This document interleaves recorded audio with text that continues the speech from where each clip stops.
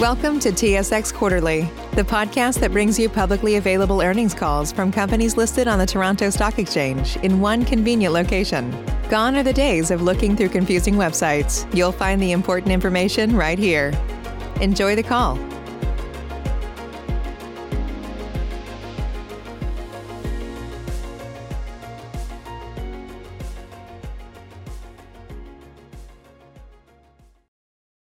Good morning and welcome to GLXY Digital's second quarter 2021 earnings call.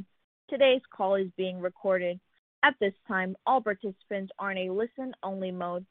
Following the formal remarks, we'll conduct a question-and-answer session.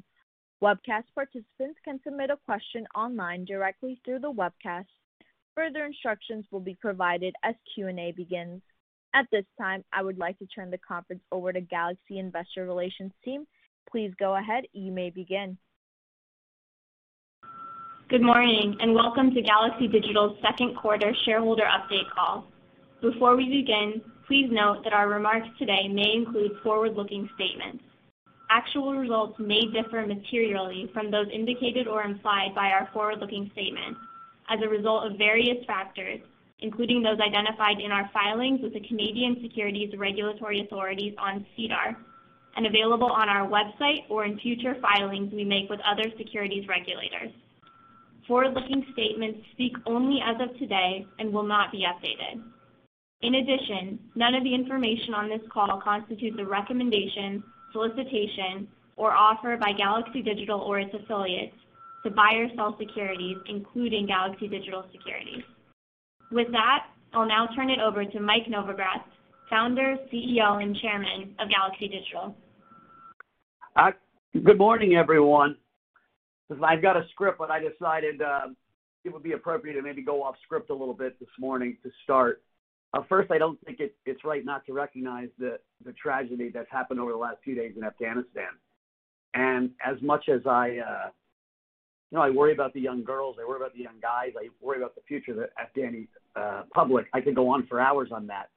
I want to talk a little bit about their wealth, because I would bet dimes to dollars that today, tomorrow, sometime in the next week, bank accounts will be frozen and wealth will be confiscated. I pray that's not the truth, but I'm almost certain it will be, which goes to part of our mission, right? Part of the mission of the cryptocurrency community, part of Bitcoin's mission is to give the world a ledger where wealth can be stored safely, where governments can't come and take your money.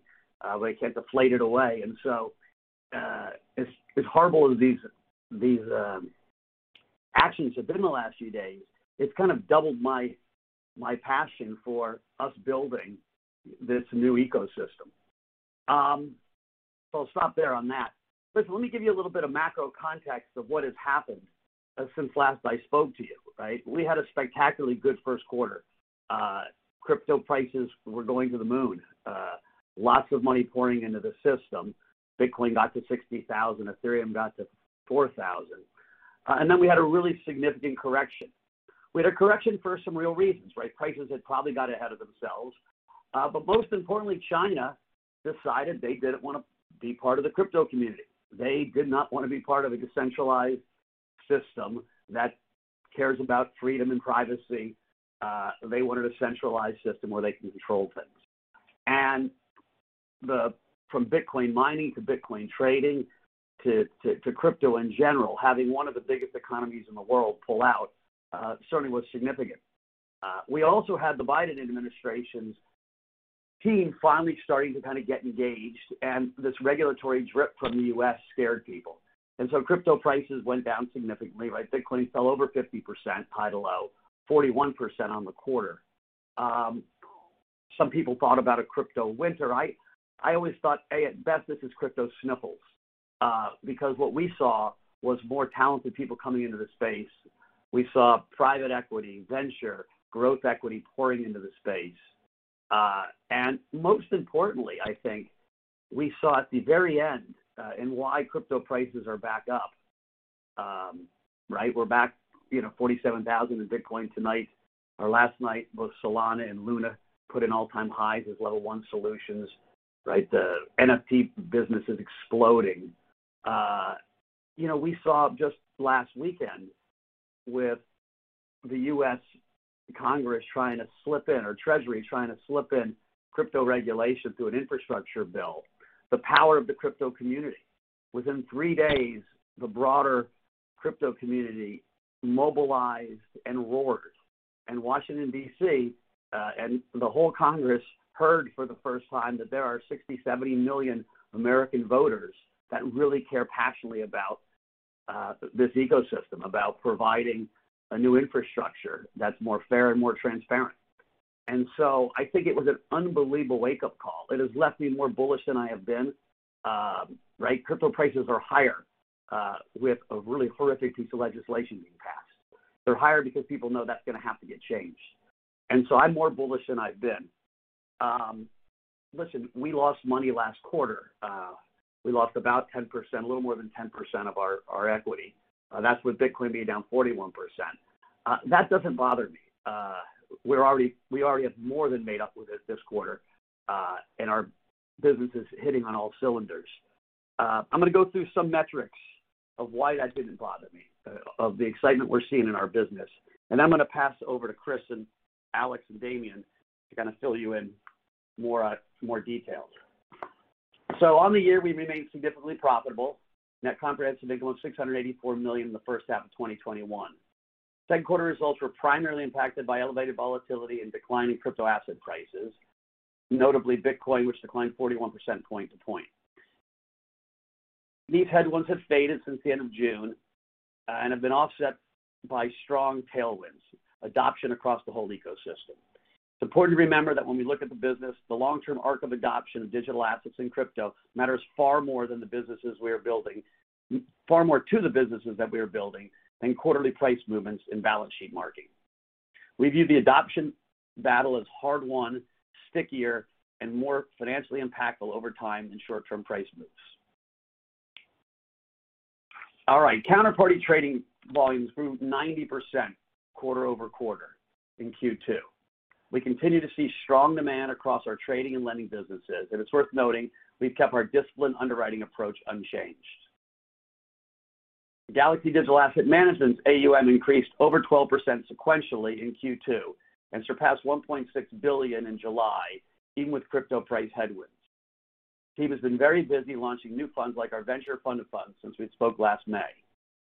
All our business lines continue to focus on scaling, meeting the needs of their addressable markets, and directing our profits as a firm into incrementally attractive opportunities. And the flywheel from our investing book continued to be a sourcing network for monetization across our entire platform. Beyond our financial and operational performance, I want to hit on a few key updates around our strategy. We continue to grow headcount rapidly as we look to meet growing demands on our businesses. We grew headcount roughly 45% since the end of the first quarter, and now over 220 employees globally. To put that in perspective, year to date, we've nearly doubled our staff, and assuming BitGo closed by the end of the year, we'll be well over 400 full-time employees. We're also thrilled to announce that we're bringing on Jennifer Lee as Chief People Officer this September. Jennifer will join Galaxy from BlackRock, where she most recently served as Managing Director and Global HR Business Partner for Technology and the Chief Operating Officer.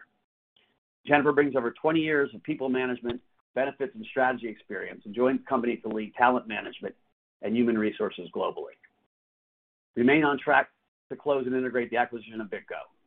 The Galaxy BitGo teams are working closely together on how to effectively combine from day one with focus on delivering the one-stop shop experience we expect to get from this acquisition. Chris will provide additional detail on the integration planning in his comments today. We have formally kicked off a more concerted expansion effort in EMEA.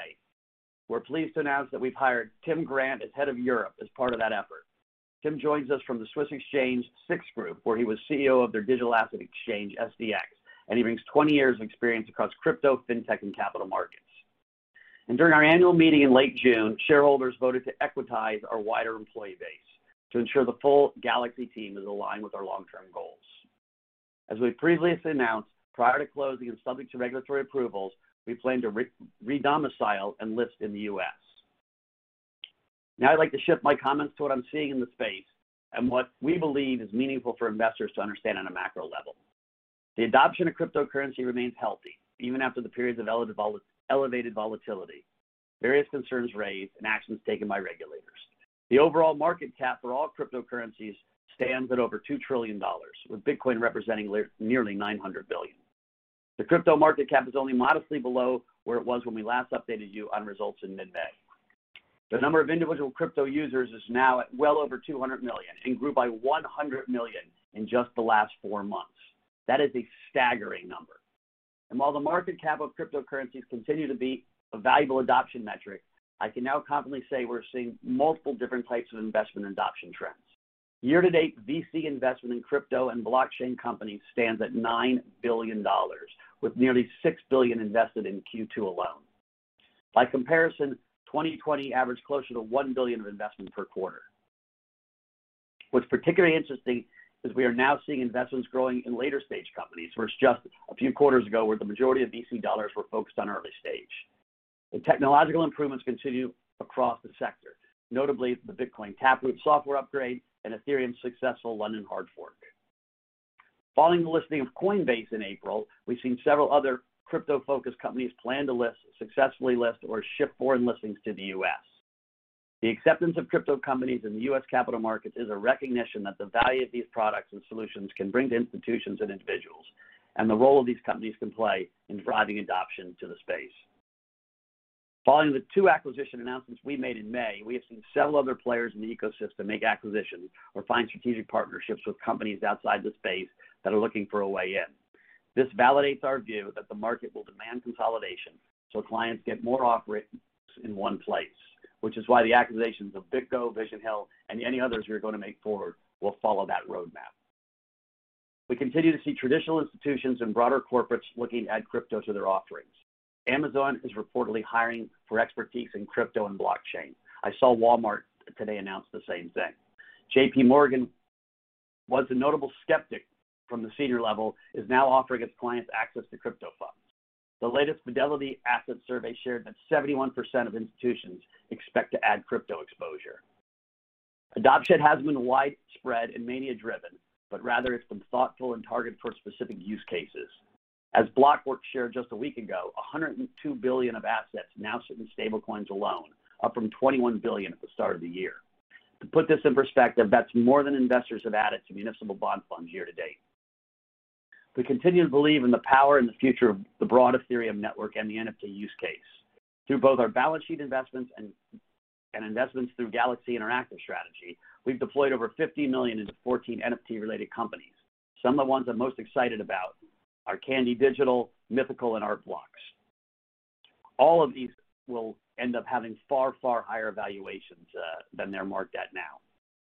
Adoption has not been limited to institutions as governments have started to adopt cryptocurrencies.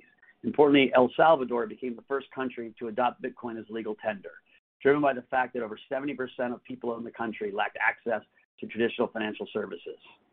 Now its people have a quick, inexpensive, and secure way to send money across borders without relying on remittance firms typically used for such transactions.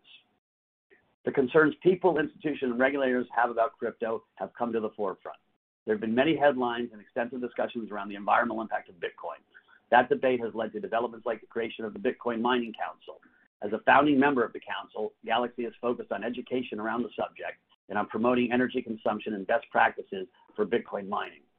Both Damien and Chris will share additional details about our efforts in sustainability and ESG in their comments. Leverage and risk management in the space have been frequent points of concern and debate. As we disclosed during the peak of the volatility in late May, GLXY's trading desk remained operational without any breaks in service, while many other crypto desk exchanges saw significant suspensions. And our lending desk experienced 0 defaults or forced customer liquidations and continues to run a disciplined lending business. There's good and bad risk taking and leverage to every market. And while crypto is no different, we believe, as some others do, in taking a long-term approach to financing customers in the ecosystem. We continue to be net encouraged by the tenor of regulatory and legislative developments, particularly in the U.S. We fully expect the addition of leaders like Gary Gensler and the incorporation of crypto products within incumbent financial institutions to lead to demand for robust monitoring, reporting, and disclosure at crypto platforms. These demands can present near-term friction points, but we believe it is a necessary step that operators in the ecosystem need to take to enable widespread adoption of digital assets. Galaxy is committed to working with regulators and industry organizations to help drive understanding of the ecosystem and the implementation of standard best practices at our other platforms. I believe Galaxy is well positioned to take advantage of these positively shifting conditions for the rest of the year. We were early in investing to build a trading business and in developing a track record in asset management, and others who are ready to be all in on this space. We anticipate the needs of institutional clients in the crypto space and add to our offerings accordingly. We're focused not only on investing in the space, but on building a business that has diverse sources of earnings and direct ties to a growing slice of the addressable market. And with that, I'd like to turn the call over to our co-president and head of global markets, Damian Vanderbilt. Good morning. Thank you, Mike. I want to start by echoing a warm welcome to two new executive committee employees that we're very excited to have joining the firm. Tim Grant, based in London, heading up our EMEA effort, and also Jen Lee, who will join us in September. Two spectacular people, and we look forward to having them on the team and helping us drive the business forward. In my comments today, I'd like to share some themes we're seeing in terms of our current and prospective client bases, provide an update on key growth areas for the firm, and elaborate on some key strategic updates, as well as to walk you through the performance of our asset management and advisory businesses, which both have had a really phenomenal quarter. First, to share some themes I'm personally hearing from our client base, I'd make the following key points. As we expected would happen, large mutual funds have started participating in the sector, largely so far in derivatives products. We expect this trend to continue. Our engagement pipeline of our institutional sales force is extremely encouraging. Second, institutional clients are very encouraged by the recent focus by the Senate on the sector and anticipate more guidance from the SEC to be forthcoming, enabling them to allocate more capital into the sector. Thirdly, worth noting is the demand for our research product from institutions is insatiable. We've tripled the size of our research team led by Alex Thorne to enable us to research the fast-growing and new subsectors within crypto and blockchain, the new technologies that are emerging, and further help institutions navigate how to allocate capital into these exciting opportunities in our sector. Now, turning to two key areas of Galaxy's current strategic focus. The first is our aim to meet all the needs of a sophisticated and global client base through a more concerted expansion into Europe and APAC. As Mike shared, we've hired crypto, fintech, and capital markets veteran Tim Grant as head of Europe. In this role, Tim will be responsible for growing Galaxy's presence in Europe, both in terms of overall operations there for us and in support of each business segment's expansion into the region. Europe's an important region for us at Galaxy already, and also for BitGo. Tim's hire underscores our plans to invest aggressively in growth and expand to meet the increasingly global investor demands for crypto and blockchain technology offerings. His significant crypto, fintech, and management experience within the institutional capital markets and enterprise blockchain businesses will be integral to our plans abroad. The second really important key area of focus I want to highlight on is our ESG program, as we are committed to conducting business based on a strong sustainability framework that prioritizes responsible ESG practices. We are working to integrate ESG by managing and improving our ecological footprint, fostering a safe and diverse work environment, and ensuring strong corporate governance for our shareholders. Our commitment to ESG permeates at all levels of the firm, starting with our CEO and founder. As other executives and I have established an ESG steering committee that reports directly to our board of directors, with our first ESG readout held just last week at our board meeting. We've also hired a sustainability specialist to be dedicated full-time to this program and our efforts. We look forward to sharing more results from our ESG program with you in the coming months, including clear diversity targets and environmental commitments, the latter of which Chris will discuss when he walks you through updates on our mining activities. Now, turning to our business units, I'll provide an update for our asset management and investment banking segments, and my partner Chris will provide updates for trading, mining, and our principal investment portfolio. Beginning with our asset management business, we continue to see really strong demand for both passive and active exposure to cryptocurrencies, even as prices for the underlying cryptocurrencies were under pressure during the second quarter. Very clearly, several large institutions viewed the price weaknesses referenced in the second quarter as an opportunity to allocate. Even with the price asset headwinds, we saw significant net inflows into our funds.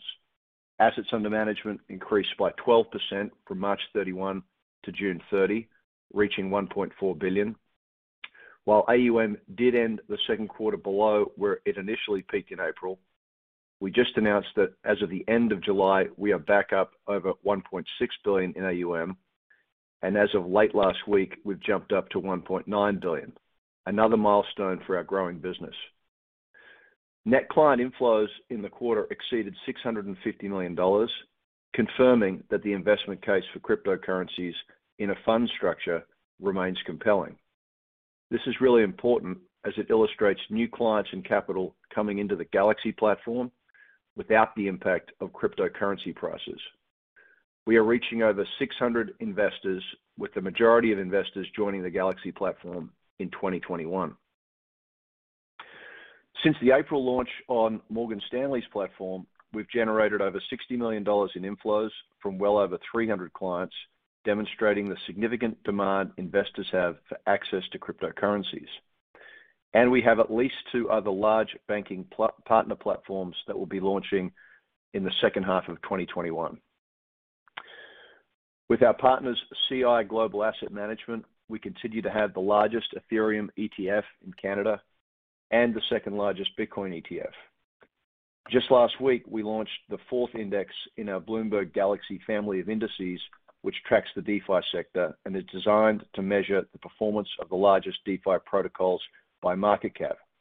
You'll learn more about this initiative in coming weeks. We also acquired Vision Hill Group, a premier investment consultant and fund of funds asset manager in the digital asset sector that provides sophisticated investors with access to institutional caliber investment products, data, benchmarks, and analytics for more informed decision making. We're delighted to have Scott Army, the founder of that business, now integrated into the GLXY family and helping us make inroads as we move further into asset management actively. The transaction further expands our growing product suite and enables institutional clients to access an even broader array of data and intelligence to streamline research and inform investment decisions. The acquisition is already paying dividends. We announced in July a successful close of a venture fund of funds in an oversubscribed round. The fund is the first venture-focused multi-manager fund of funds vehicle from GLXY Digital, and it's focused specifically on providing institutional investors access to pre-vetted managers investing across the blockchain and crypto economy. With the addition of a venture-focused product, GVH now has both hedge fund and venture-focused multi-manager products and the ability to invest across both growing categories. As institutional investors increasingly seek trusted digital asset partners, we are thrilled to welcome some excellent new investors to this fund as well, including our partners at Franklin Templeton and Zeke Capital Advisors. Turning to our actively managed venture funds, the GLXY Interactive Fund has invested the full committed inaugural fund and has already begun investing out of its second fund, putting the interactive strategy at roughly $500 million in total AUM. Very clearly, the demand for investments in the intersection of blockchain technology and interactive content is not drying up, and we congratulate Sam and Richard and the full GLXY Interactive team for those big milestones. Moving now to our investment banking business, led by Michael Ash, the team continues to convert its substantial industry coverage that we've been mentioning the last few quarters into active mandates. GDIB is currently working on 7 live deals, and its active pipeline includes many more potential deals. The team was also instrumental in advising us on both the BitGo and Vision Hill acquisitions. Of our 7 active mandates, the engagements are primarily for capital raising, given the record-breaking amount of fundraising activity occurring throughout the sector. But it's worth noting as well that during the second quarter, the team won its first buy-side M&A engagement, and we expect to share more as that transaction closes. Additionally, we acted as a co-placement agent to Far Peak Acquisition Corporation in connection with their announced business combination with our portfolio company, Bullish. Excitingly, we are continuously getting inbounds from top-tier companies and crypto unicorns, although we are seeing lower than expected sell-side M&A activity across our desk as companies see more upside from capital raises at premium valuations today than the upside from outright sales. Michael Ash has been hiring to assist with the growing demand and the historic levels of transactional and fundraising activity we are seeing in our industry. The team has more than doubled since the beginning of the year, and we're actively recruiting for a senior banker outside of the US to expand our global coverage. Overall, we remain confident we'll continue to see strong growth in both our asset management and advisory businesses and in the infrastructure both Steve and Michael are building to support that expansion. I'll now hand the call to my partner, Chris Ferraro, who will walk you through some investment trends we're focused on, more details for our trading and mining businesses, and an update on the exciting BitGo acquisition progress. Thanks, Damien. Our trading business had a solid quarter, even with underlying cryptocurrency prices largely declining during the second quarter. During one of the worst trading days of the downturn, when the cumulative crypto market cap declined 22% in under 24 hours, we were proud to share with the street that our desk saw trading volumes in excess of 6x the typical daily volumes we had seen year to date, and we experienced no operational or execution-related disruptions, while numerous other exchanges and OTC desks experienced significant outages and customer delays. Moreover, our counterparty loan portfolio experienced 0 defaults, and in fact, we saw no missed margin calls, nor did we have to force liquidate any counterparty positions. We are incredibly proud of the book of partnership business we've built in our lending franchise and remain focused on continuing to grow this business while maintaining institutional risk discipline as we do so. This all speaks to the resiliency of the institutional grade business we are building and hopefully signals to our clients and counterparties that they can rely on us for liquidity and execution regardless of market conditions. And there were numerous other examples in the quarter of the confidence our clients and partners have in our business, including some partnership news that we are especially proud of with Goldman Sachs. In June, we were thrilled to share we are serving as Goldman Sachs' liquidity provider for its Bitcoin futures block trades on CME, as Goldman expands its cryptocurrency offering. Goldman chose Galaxy for this important responsibility because our trading platform is positioned to offer clients access to deep liquidity on a principal basis through our network of centralized exchanges and OTC counterparties. Now, turning to our business performance in the quarter. Counterparty trading volumes were up over 90% quarter over quarter in Q2 and nearly 560% versus the prior year quarter. As we've discussed, our lending desk continues to be a source of strength, and we've added multiple sophisticated clients in the past few months. In the second quarter, while total notional value of our counterparty loan book did shrink approximately 15% from our record previous quarter due to crypto asset price reductions and paydowns, our gross counterparty loan originations grew over 130% sequentially to approximately $1.6 billion for the quarter. Moreover, our fiat-denominated loan exposure remains robust, around 30%, up from almost 0 at the beginning of the year, which provides a stability against notional price movements driven by crypto price volatility. And just to give you line of sight into activity quarter to date, growth in our loan book resumed during July of this year, increasing back up to approximately $450 million in line with March 31st. And I'm thrilled to share that our inception to date counterparty loan originations have now exceeded $2.7 billion as of last week, $2.5 billion of which have occurred year to date in 2021. Elsewhere in our trading business, our non-client-facing electronic market making and quantitative strategies team, the Blue Fire Capital Group, led by Andrew, Harry, and Wenbo, had a record quarter as they grew their market presence to trade over $170 billion of notional volume in Q2, a 70% sequential quarterly increase. and grew their profit contribution significantly. In terms of overall client growth, we onboarded over 60 new clients to our trading platform in the quarter and increased the total number of tokens we provide liquidity in to over 100. We believe this scale and scope will continue to allow us to offer our clients unparalleled access to liquidity and bespoke hedging strategies for nearly all tradable assets. Moving to our principal investments business, we've continued to invest in the most compelling opportunities across the DeFi and blockchain ecosystem, holding now 84 investments across 68 portfolio companies.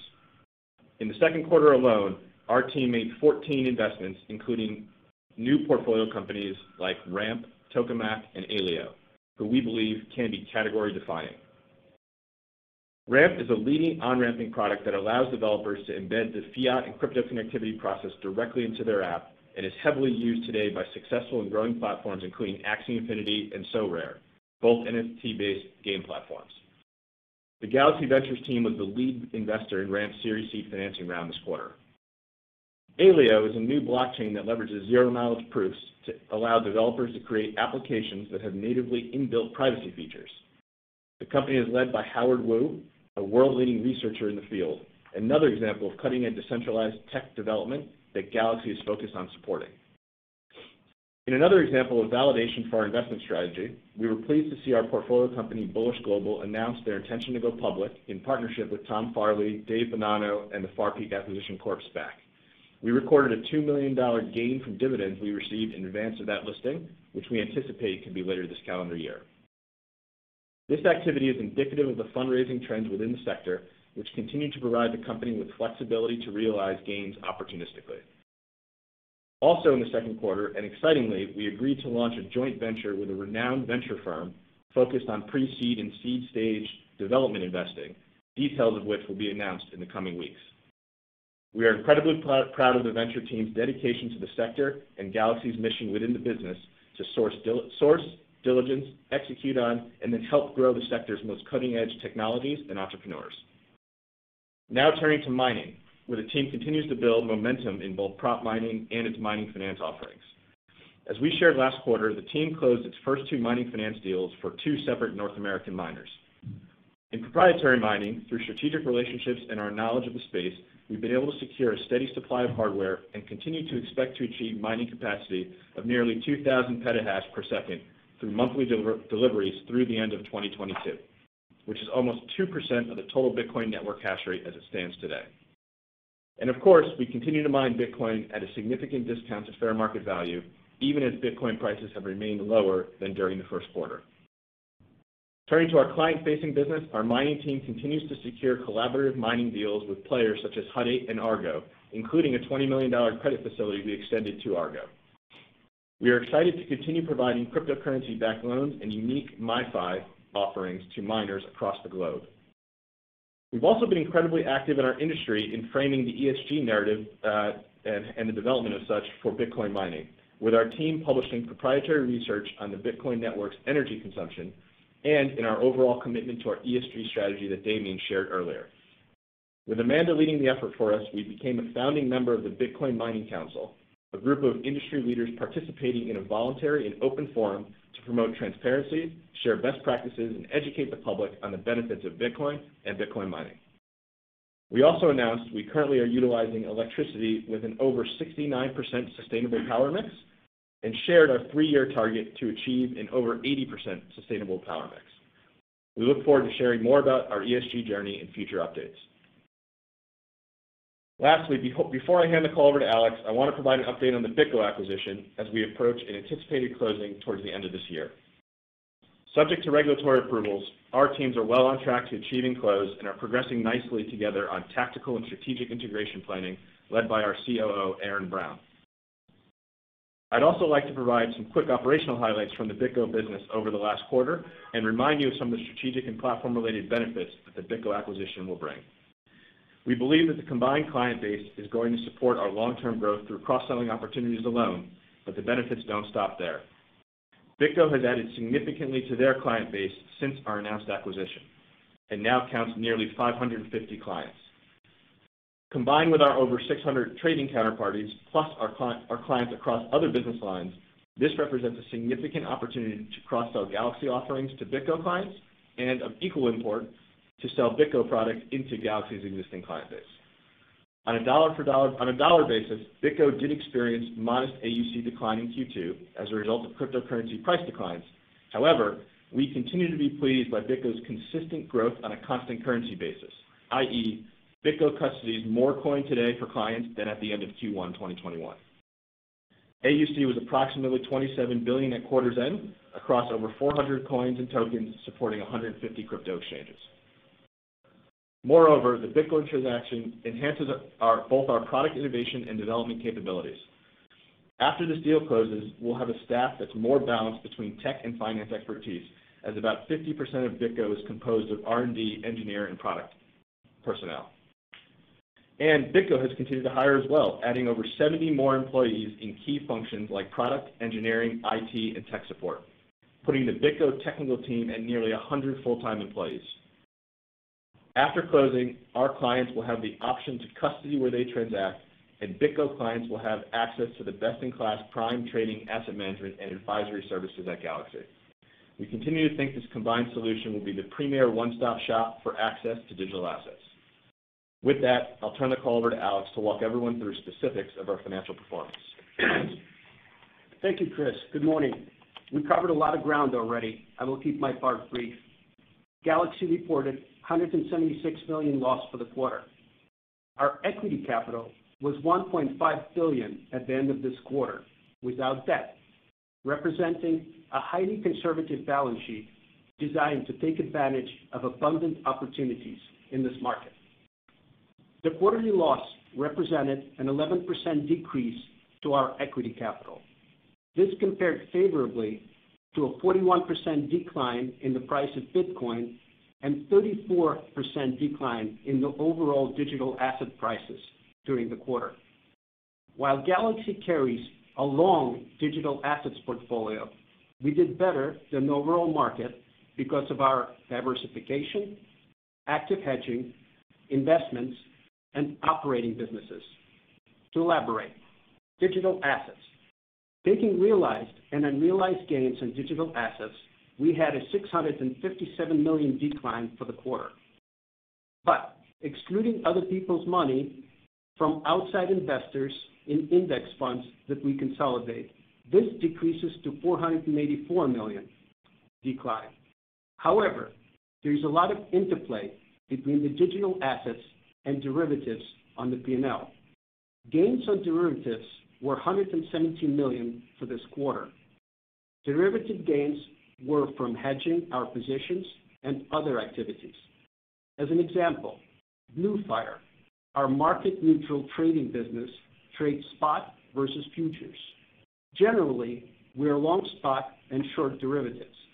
As a result, in the second quarter, with declining prices, we had gains in derivatives versus digital assets where we record our spot positions. Investments. Investments are a great part of our story. We gained $214 million from investments in this quarter.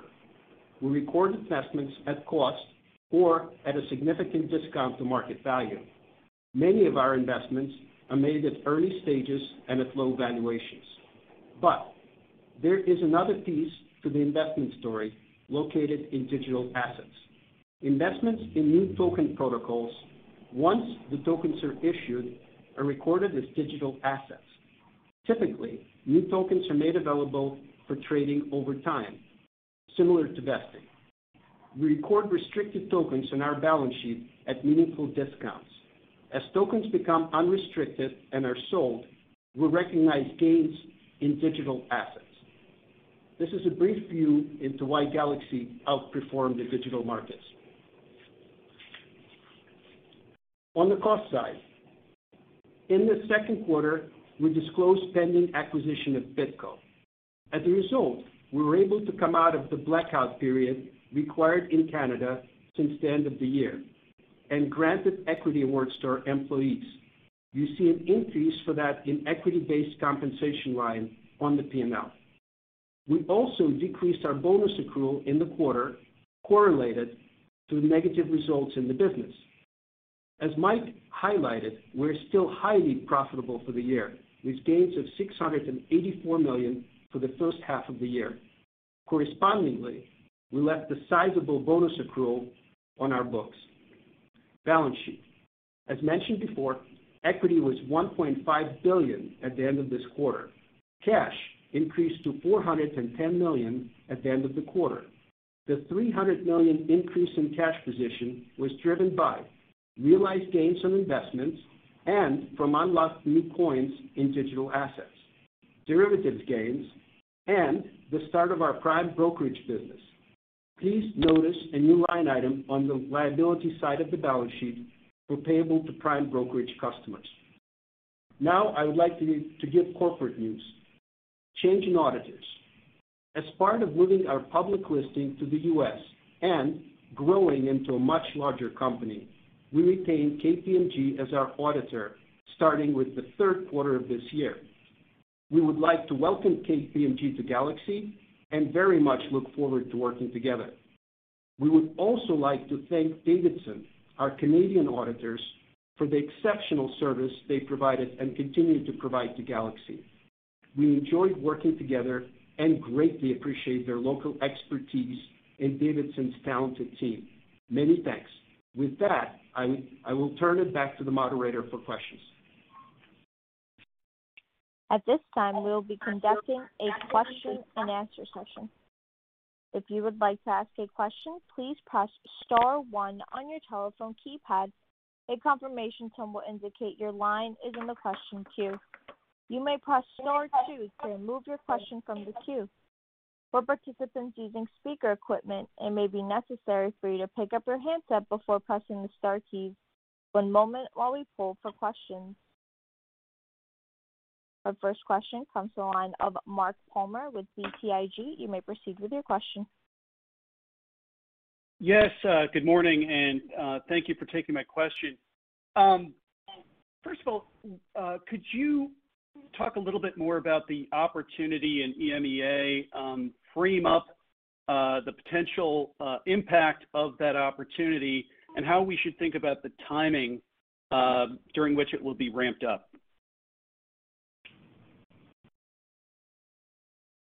Damien, you want to take that? Absolutely. So I think the way to think about that, Mark, and thanks for the question, is every one of our business units is going to need to have an expanded footprint in EMEA that will largely replicate what we've got set up here in the United States. So we will have an increased presence in our GDT, our Galaxy Digital Trading business there, that'll have both trading and sales personnel. We will have a significant presence in asset management distribution. There are also some very interesting asset management organizations in Europe, and we're a good partner. You know about our CI partnership in Canada, and we'll be exploring similar things that present opportunities to us there and in Asia. If you think about our investment banking business, we need to have originating bankers and execution folks on the ground in Europe.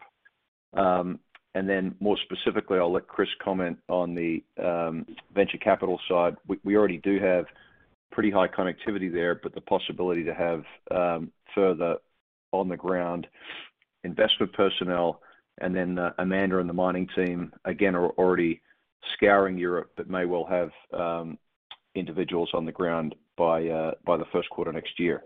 So now that Tim is in his seat, it's actually his first day today.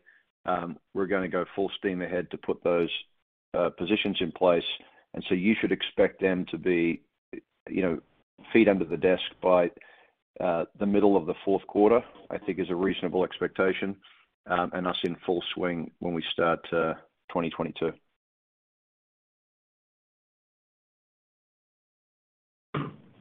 Thank you. Oh, sure, please. Yeah. No, guys. I was going to quick add on just on the investing side in particular, as Damien alluded to. We actually source today and execute globally. It's a global industry in some ways, boundaryless, and so we have good presence there already. We made a handful of investments in international companies in the EMEA region. We also have invested in some partners who have feet on the ground and give us sort of direct expertise and access in certain regions there.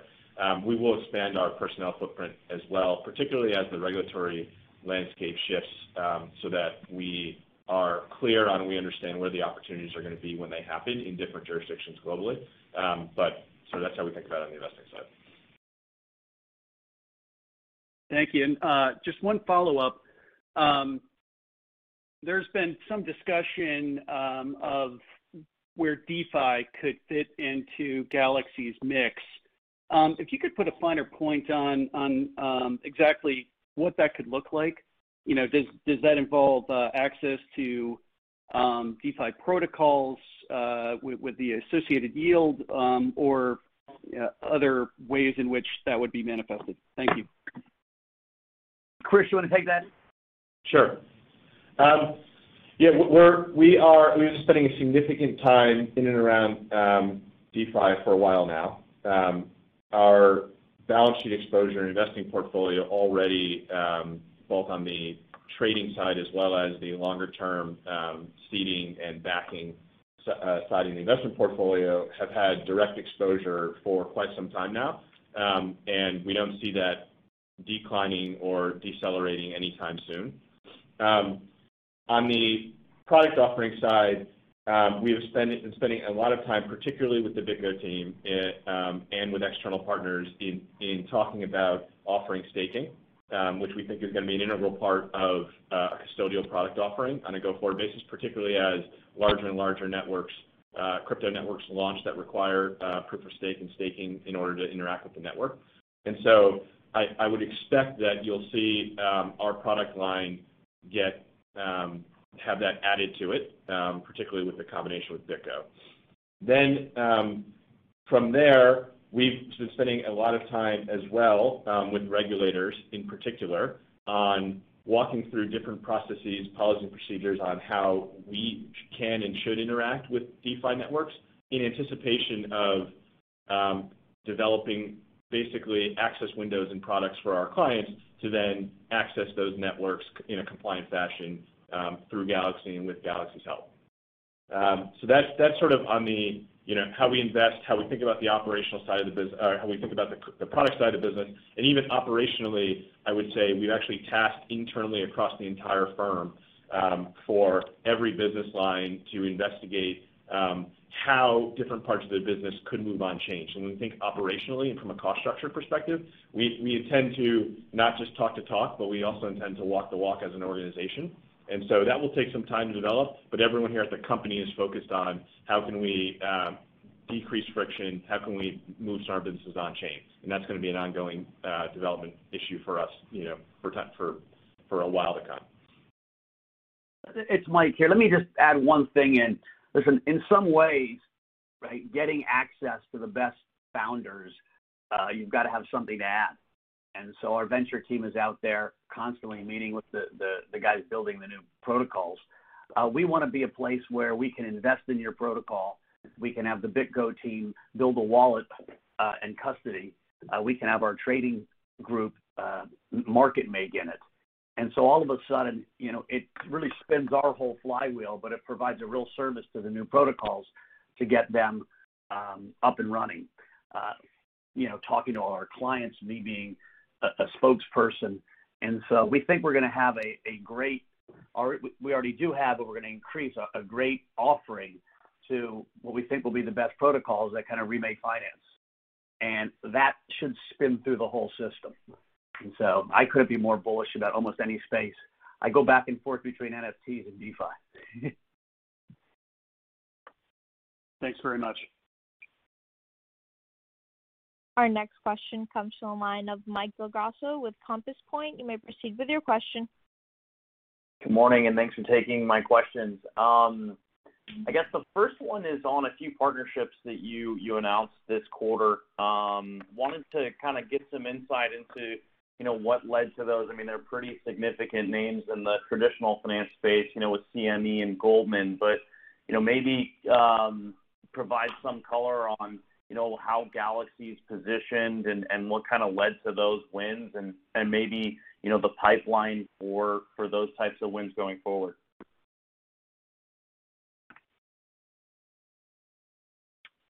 Mike, you want me to hit on that?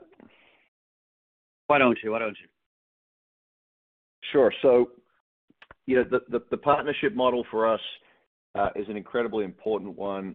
As the sector develops institutionally, there is going to be a big role for a blue chip firm like Galaxy to play to really be a hub and spoke model to large institutions that can't currently handle coin transactions. And so the major banks, one of which I think you're referencing, the Morgan Stanley transaction, and there are many others, are in a position where their client base, both in their ultra high net worth channels and also their institutional client base, are seeking to have those organizations provide products to allow allocations or exposures. And the only way that the organizations can do that currently is by working with a partner who can handle the back end. And so in the Morgan Stanley example, we really provide the back end fund infrastructure for their RIAs to be able to go and allow their high net worth customers to make an allocation into Bitcoin or Ethereum in the way that they are used to doing off of a fund platform. We believe that will remain the case, and the need for our services to help with that for a significant period of time. The same is true in the institutional space, where there's a large structured product appetite, and there's also actually demand from financial institutions who can't handle coins to be able to have exposure through derivatives under swap and ISDA to be able to participate in the ecosystem and back-to-back institutional client demand. So Galaxy will sit in the middle as one of the non-conflicted market-making organizations to this group. I specifically use the word non-conflicted because we don't have our own exchange. We don't have our own venue. And so we're not conflicted with how much liquidity we're trying to put into our exchange. We're a firm that goes and seeks the best liquidity from the network of exchanges that we're connected to around the world. So you're going to see more of that. I mentioned in my comments that there'll be another 2 bank platform deals announced in the second half, and you'll see us continuing to explore partnerships in the listed space. Great, that's helpful color. I guess on the structured space, a similar question, I guess, with Mike, what you've mentioned before about, as far as financial products are concerned, you've been a fairly strong advocate for a Bitcoin ETF approved by the end of the year. Has any of the recent commentary from the administration or, Gensler specifically altered, your viewpoints on the timeline for that eventual approval? And then I guess, part B of that question is, the infrastructure bill that got passed or is poised to get passed, and the definition of a broker, any call outs or anything we should be looking for? I know it's not going to be implemented till 23 as it's currently written, but any impact on the business as you see it in its current form? Yeah, listen, I think Treasury's already kind of walking back. The infrastructure bill was a way that Treasury was trying to sneak in the ability to regulate without actually going through the proper process, and they got called out. And I think Congress was embarrassed by and taken off guard, quite frankly, by the violent reaction, I would almost call it violent, of the broader crypto community. And I think there is a understanding that everyone has always thought we should, have fair regulation and people should pay their taxes. That we're going to get to a place which is good and fair. And I think that's why crypto has gone up post that bill. People realize they can't screw around with the crypto community because there are a lot of voters. Listen, Gensler wants to regulate crypto because he's an ambitious guy and he's smart and he understands that he doesn't have the authority to in lots of ways, right? And so there's already a little bit of battle between the CFTC and the SEC, and we'll see that play out. I think when it comes to the ETF, he's made it clear in the last 2 times, which is surprising to me, that he favors a futures-based ETF. I think it's a mistake, though. Listen, every single person in the ETF game is going to try to figure out what the SEC will allow and have a product that fits that need. I think a cash ETF would be a better product. It doesn't mean a futures ETF is a bad product. It's just, these are monthly futures, so there's a monthly futures roll every time. I don't think it's the best way to set this up, but that's what it looks like he's at least target or signaling that's an easier approval for him. Is it fourth quarter or is it first quarter next year? I don't know. I wish I did, but it's certainly coming. Great. I appreciate the caller. Thank you. Our next question comes from the line of Jamie Friedman with Susquehanna. You may proceed with your question. Hi. Good results here, and thanks for the presentation. I just wanted to ask, in your prepared remarks, Mike, you were commenting that there are an enormous number of new entrants in the space.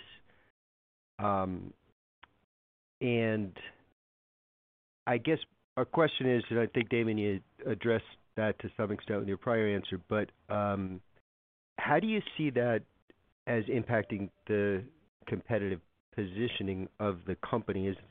Are the new entrants a good or bad thing for Galaxy, and why? Yeah, let me take that. Listen, we as an industry are still, young, very young. And so what makes an industry is lots of people in the tent. And so we're still in the position of trying to bring people into the tent of understanding what crypto is, into the tent of understanding that this is more than just Bitcoin. It's building infrastructure to build the future of financial services of the world on. And so capital into the space is a net good for Galaxy. It increases our portfolio value immensely, but it also increases our chance to trade, chance to advise, chance to be great asset managers. Our challenge is recruiting the best and brightest, right? Our assets go up and down the elevator every day. It's why we just spend so much time bringing in a chief people officer. There's human capital business, and there's a lot of competition for human capital. And so, we don't see the competitors as competitors. We see them as collaborators in some ways because we're still so early. But we want to be one step ahead of everybody. Okay, and then just maybe a follow-up to that, with your observation that Bitcoin was down 41%, but your business was only down 10%, is that simply the diversification of the business that you're referring to?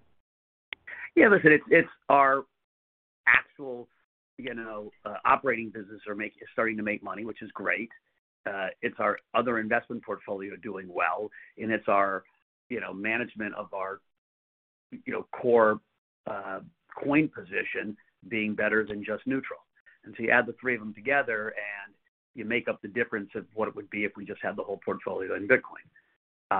And so we're over time, I would expect our operating businesses to generate more and more of the revenue on a more steady basis, and our investing businesses to still be important, but to be less important.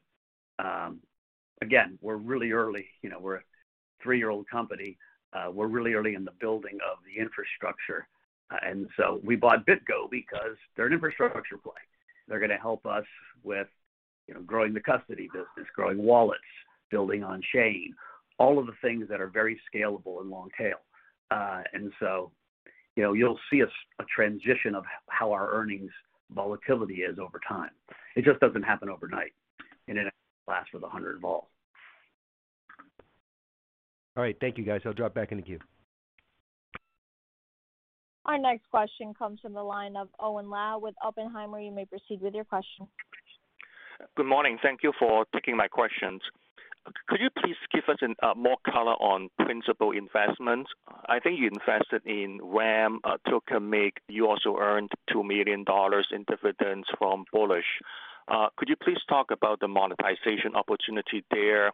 I mean, if one of the portfolio company goes public through SPAC, do you usually get dividend, or you have to wait until after they go public? I just want to get a better understanding of the dynamics there. Thank you. Chris, want to take that? Yep, sure. So our investing portfolio is becoming more and more diverse. Today it actually spans early stage venture equity investments that we expect are going to have a much longer duration. Although in crypto, we've actually seen the duration of those investments be significantly shorter on average than what your traditional venture capital position would be. And so I think if you look at our results historically, you've actually seen a number of realizations in the portfolio, despite the portfolio being young and our company being pretty young. So we have those early stage equity crypto venture investments.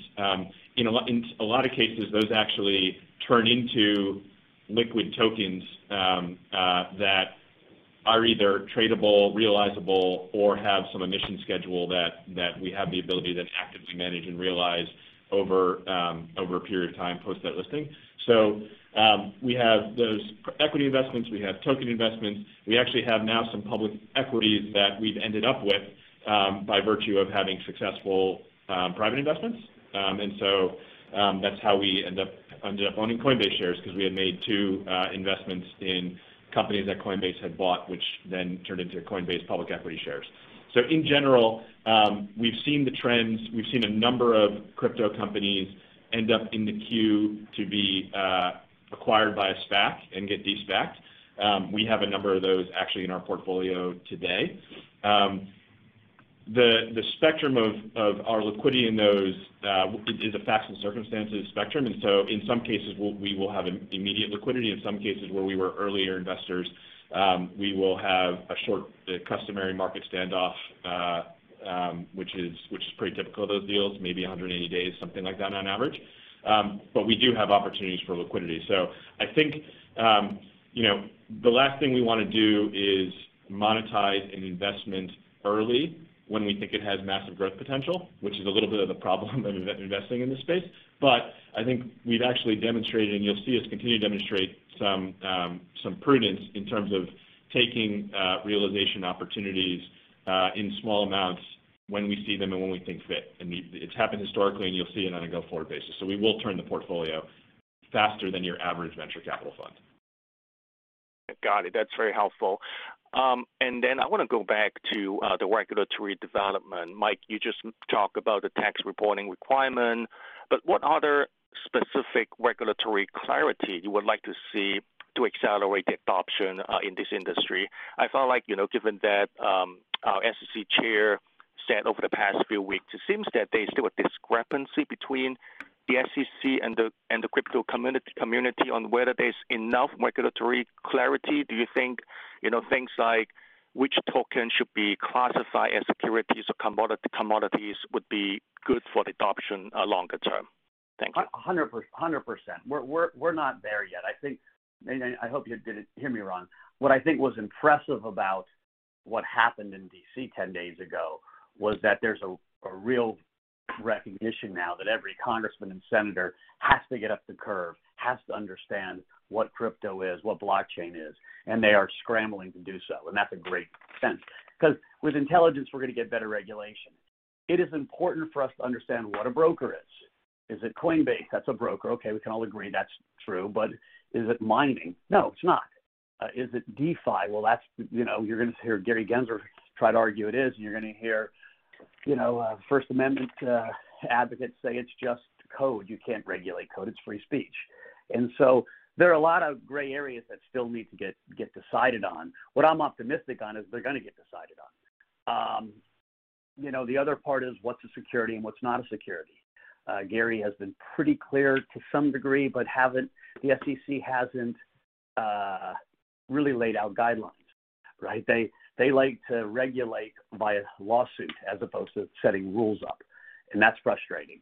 And so we're going to see that evolve over time. But the clearer that becomes, the better it is for the whole industry.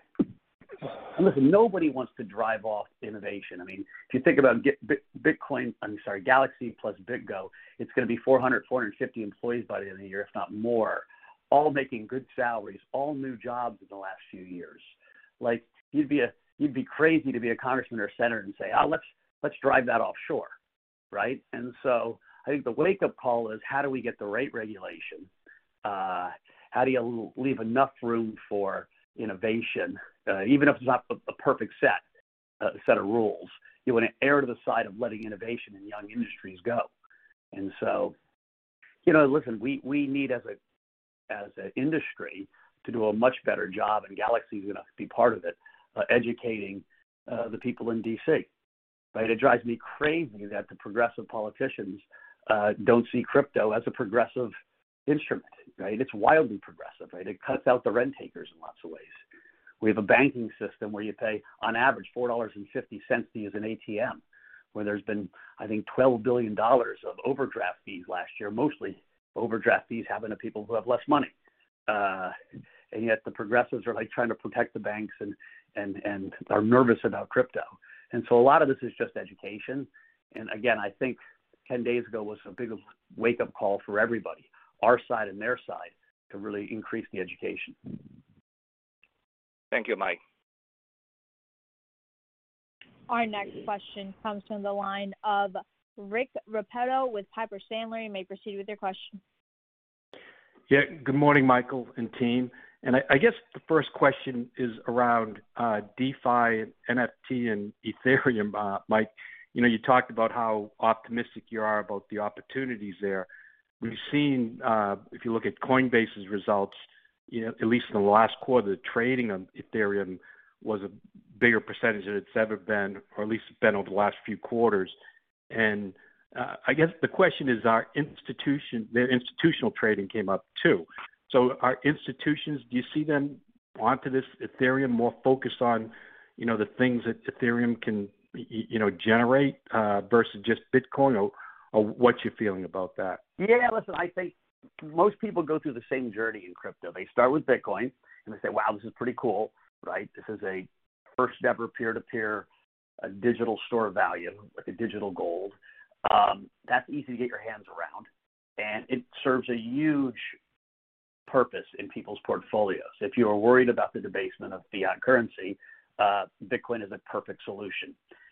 That's only one part of the crypto revolution, right? In some ways, the more radical part, the broader part, is what Ethereum is building. Can we build the base layer of trust for other stuff to be built on top of, for DeFi protocols, for NFTs, for transfer of value on the internet to be built on? And it's really hard to understand what the total addressable market of that is, right? I mean, I tweeted recently, if Ethereum is the currency of culture, who in the heck knows what the TAM is? And that's what the excitement around Ethereum is right now. So yeah, all the hedge funds and all the big institutions are starting to look at Ethereum just as eagerly as they looked at Bitcoin and saying, hey, you can kind of deal with Bitcoin's TAM in the short run as what percentage of gold is it, right? Where if gold's a $10 trillion asset and Bitcoin's 900 billion, we're 9% of gold right now. At one point, I think Bitcoin will become 100% of gold. It's not going to happen in a year. It's not going to happen in 2 years, but it's going to happen over time. And so what's the Ethereum, target? How do you try to create value around a network? Harder to figure out. But what I know right now is it is growing at an accelerating pace. The NFT market is growing at a stunning pace. I mean, it's shocking to me how fast it's moving. Right, the DeFi market, the amount of talent coming in is growing at an accelerating pace. And so when you invest in something where the second derivative is positive, where the second derivative of growth is growing, like not just growing, but growing at an accelerating pace, price usually goes up. And so we're very bullish Ethereum. Listen, there are other layer one protocols, things like Luna, things like Solana, that are booming as well, because people say, hey, Ethereum probably is the winner, but is it 100% sure it's going to be the winner? Polkadot. And so the whole level one space right now is all very exciting. But it's because people are seeing where this is going in 3 to 4 years. They're seeing that NFTs aren't a fad, that it's a way of we are going to monetize value in creativity. Got it. That's super helpful. And then just my follow-up, and not to harp to harp on the regulation side of it again. I'm not sure what you get with a futures ETF, versus a cash ETF. And then I think I believe the courts have ruled that a cash ETF is a security, where Gensler has been pretty upfront that he considered Bitcoin a commodity, and that's been established. But the cash ETF, at least the courts have ruled that's in his responsibility. So I guess the question is, do you see any movement from Congress or to give him that power? Because at least, do you agree that until he can regulate the crypto exchanges, he's probably not going to approve a crypto ETF? I'm not sure that's the case. Listen, it's complicated stuff, right? Once you put something in ETF, by definition, the ETF is a security, even if the underlying thing in the ETF is not a security, right? A gold ETF is a security, but gold's not a security.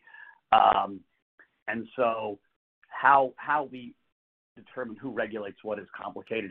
I think you see the head of the CFTC kind of shot back across the bow after Gary was trying to kind of take the whole spot himself. That'll get worked out. Like I said, we're going to invest more in trying to help them get to the right answers and understand the dynamics of what's happening down there. In some ways, you always want no regulation until you get good regulation, right? Status quo is much better than bad regulation, but you'd rather have the right regulation. And I'm hopeful that we're going to iterate towards that. Great. Thank you. That's all I have.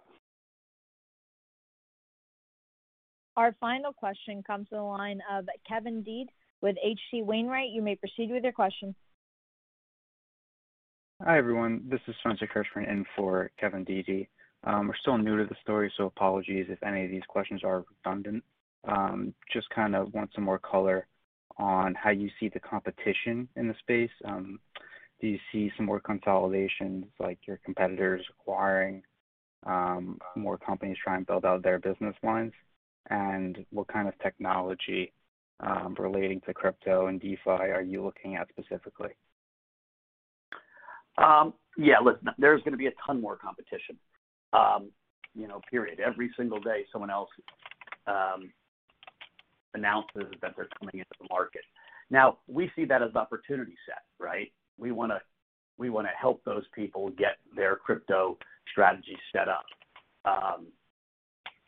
So are they going to compete directly against us in the sales and trading business? There are a few major competitors. They're going to be hiring as fast as we are, and they're going to be going after the same business. But you can't imagine an old securities world where there was just Goldman Sachs. Goldman Sachs, it's always an oligopoly. It's Goldman Sachs and Morgan Stanley and Merrill Lynch and Barclays. And so we expect to be one of the key players in each of the businesses we enter. In the venture space, there's amazing competition and money pouring in. That's why you've got to have something in each area that differentiates you. We've got great investors in the venture space, both Sam Engelbart and Richard Kim on the interactive side, Michael Jordan, John Cole on the more traditional DeFi side. We're building great teams in those spaces, but we're competing against guys that are wildly smart and wildly well-resourced. And so I think in each space we look at, competition as a good thing, but certainly understand that you got to be good to win. Right? Again, in 5 or 6 years, my answer might be different. But right now, bringing people into this tent, credentializing the space and growing it is the most important thing for our success and, quite frankly, for our stock price. Mm-hmm. Yeah, that's a great color. Thank you. Could you talk a little bit more about how you hedge? If I recall correctly, I think your trading desk was partially long spot and short futures as a way to hedge. So we have lots of trading strategies. We have an arbitrage trading strategy, which takes advantage of the dislocations of markets. We hedge through options sometimes. If the market has a risk of downside and volatility is cheap, we might, buy puts.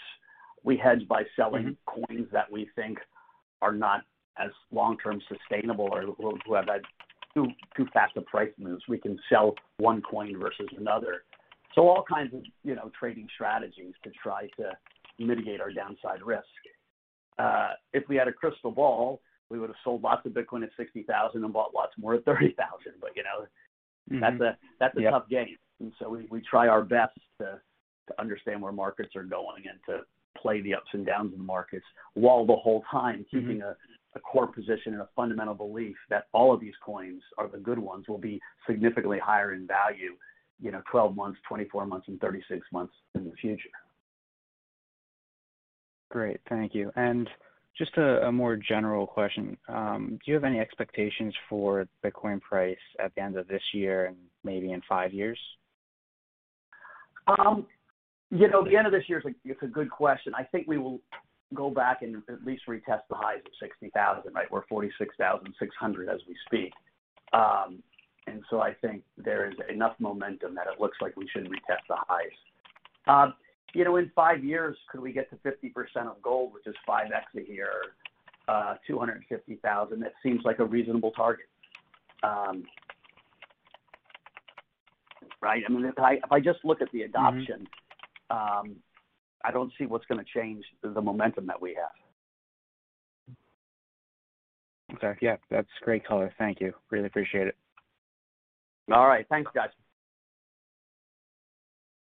Thank you for joining us today. This concludes today's conference. You may disconnect your lines at this time. Catch those springtime vibes all over Arizona. Break out of the winter blues by hitting the water at one of our lake and river parks. Take a hike among the wildflowers. Just make sure to stay on the trails and leave the flowers for the bees. Discover Arizona's best kept secret and visit azstateparks.com/amazing to start your springtime adventure.